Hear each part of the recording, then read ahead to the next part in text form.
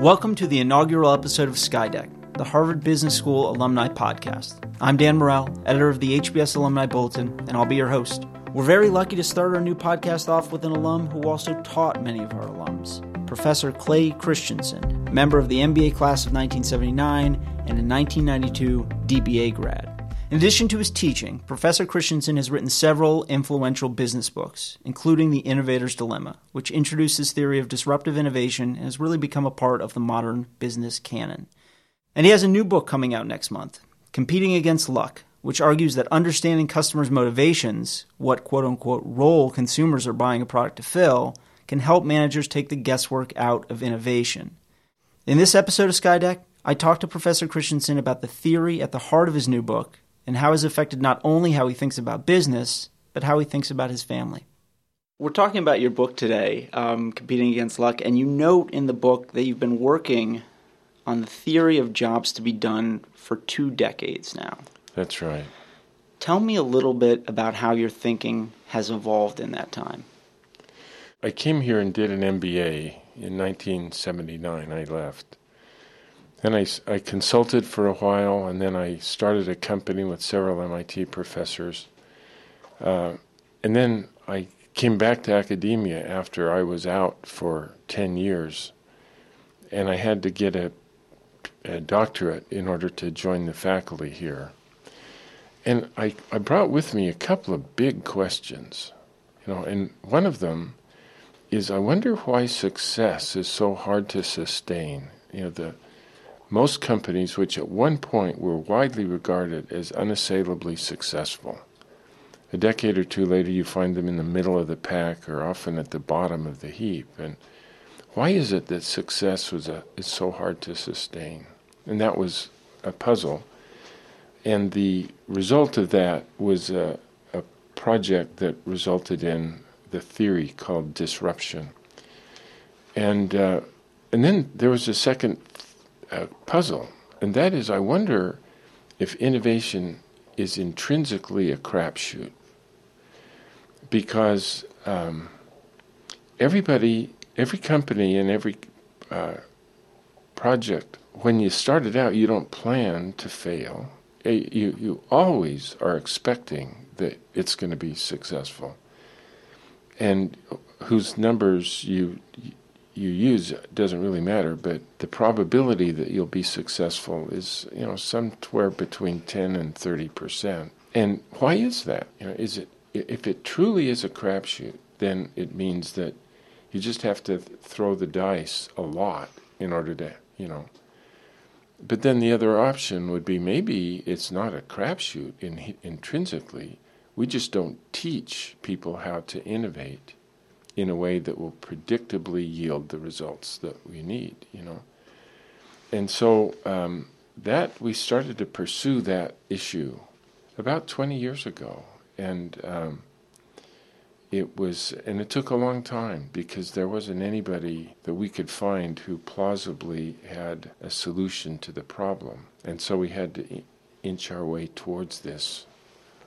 And took longer than we thought. Why don't we talk about the IKEA example and how that's a good illustration for this theory in action?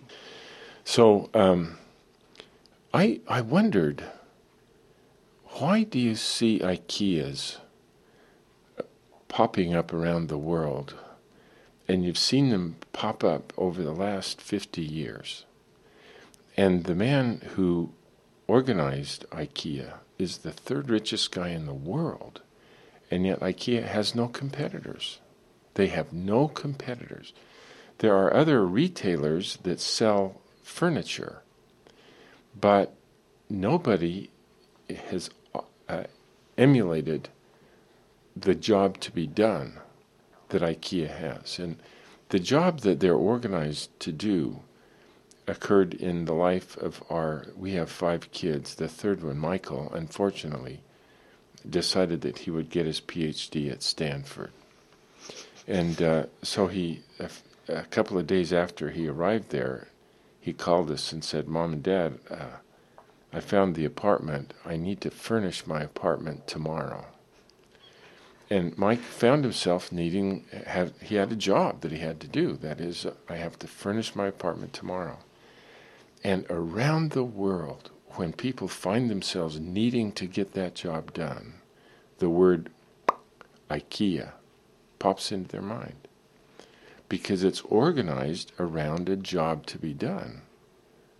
And in order to deliver the job to be done, you have to organize in a very different way than if you're just selling furniture, and so a company that is selling subpar furniture to the low end of humanity, people we call college students, nobody can copy them, and it's an illustration of how, if you understand the job, success is very predictable, and you don't have competitors, which is something everybody goes to school hoping will happen to them. That's a good example, because you talk throughout in this book that the jobs that managers should be targeting, it's more about stories than it is about statistics. Does that mean, though, as a manager, that things like ethnographies would be more important? Or is it just the filter that we're using to look at some of the statistics? Boy, that's a great question. Absolutely, it means that stories matter and ethnography matters. And, we learned a lot of stuff over the 2 decades that passed as we were trying to understand this better. But one of the things we realized is that God doesn't create data in heaven and then give it as a gift to mankind. Every piece of data was created by a person at some point, and the data that they create intrinsically includes some of the things that happened, and they don't include other things that happened. But data can't include all of the phenomena. Because of that, data itself can be very misleading. And in order to know what really was going on, you have to just get out and very carefully watch what happens in your life and what happens in other people's lives. Why are they doing things that they're doing? And what wasn't in the data that might give us clues about what people are trying to accomplish? Every job has 3 dimensions to it. There's a functional dimension, but there's a social, emotional job to be done. And the mix of functional, social, and emotional elements, that mix changes by the job. But once we understand the job, then I need to ask the next question, which is, all right, so if that's the job, what are all of the experiences in purchase and use that I need to provide to you so that these experiences will sum up to nailing the job perfectly? And when I have to decide whether I'm going to hire Target to get this job done or IKEA to get the job done, the way I decide who to hire depends on these experiences that these 2 candidates offer to me, And then once I understand what the experiences are that I need to provide, so that's the level at which we differentiate our product versus the competitors, are the experiences. And once I understand that, then I can ask the next question, which is, so if we need to provide these experiences, then how do I need to integrate, and what do I need to integrate so that we can provide these experiences to get the job done? And that tells me how I get the customer, not just what I need to do, but how to do it, is I understand what do we need to integrate. And it's for me been just a very, very useful thing to think my way through. What causes customers to decide to buy or not buy my product is, what is their job, and can I deliver on that job better than the competitors because I understand the experiences we need to provide and how I need to provide them. And if we had a few days, we could just go through companies that did or did not use this job to be done, and you can explain very clearly why they have a mediocre position in the market or why they are very successful. You've been thinking about this for 20 years now, this theory. Has it affected the way you think about your profession, your relationship with students, your home life? Boy, it has had a huge impact on those two parts of my life. So for my students, actually, most of them don't hire the Harvard Business School to learn. They have to learn something in order to get a job. But the job is what they're trying to get done. It's not knowledge. And we wish that they come here to sit at the feet of the professors and carefully make notes, and but this is just an experience that we need to provide to them as they're trying to get the real job done, which is, And another job they have to do is they need to feel confident in themselves that they can take complicated problems and solve them. And they don't know what job they're going to have yet in their lives, but they know that whatever it is, they need to be confident in their ability to wrestle through problems to solve them. In order to get those two jobs done in the context of an MBA, it's actually quite hard because we're organized to give them knowledge and we don't equip them to do these other jobs well. And then when I come to home, what job do my children hire me to do? I think about that every day because there's a meta job almost that arises in children's lives, and that is they need to feel successful. Every day they need to feel successful. And in order to feel that they've been successful, we can't just as parents do everything for them. We can't travel them from soccer practice to ballet lessons to music lessons to all of these things. Those aren't things that our children are trying to get done, We as the parents want them to compete with all of the other people in suburbia to do whatever.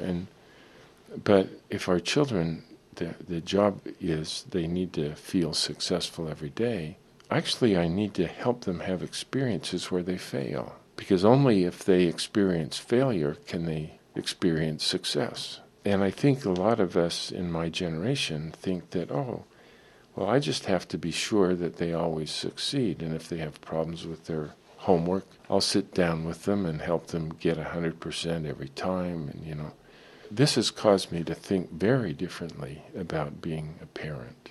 And in a similar way, it's clear that before we started to do this book, that I looked at Christine, my wife, and I decided I knew what she needed. And then I did things for my wife that were what I thought she needed.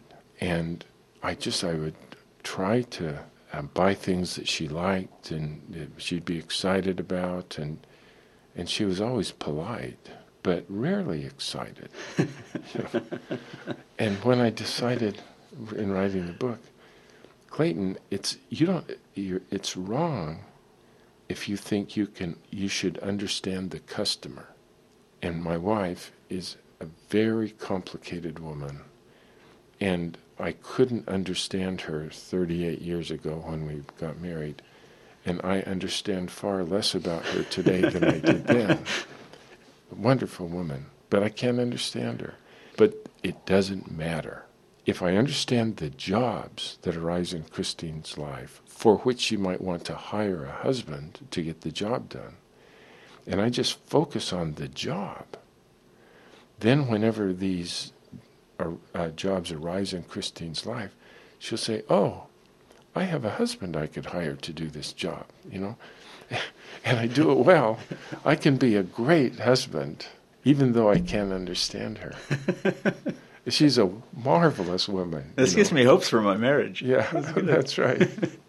I wanted to go back to something you said about children and ensuring that they have an opportunity to fail.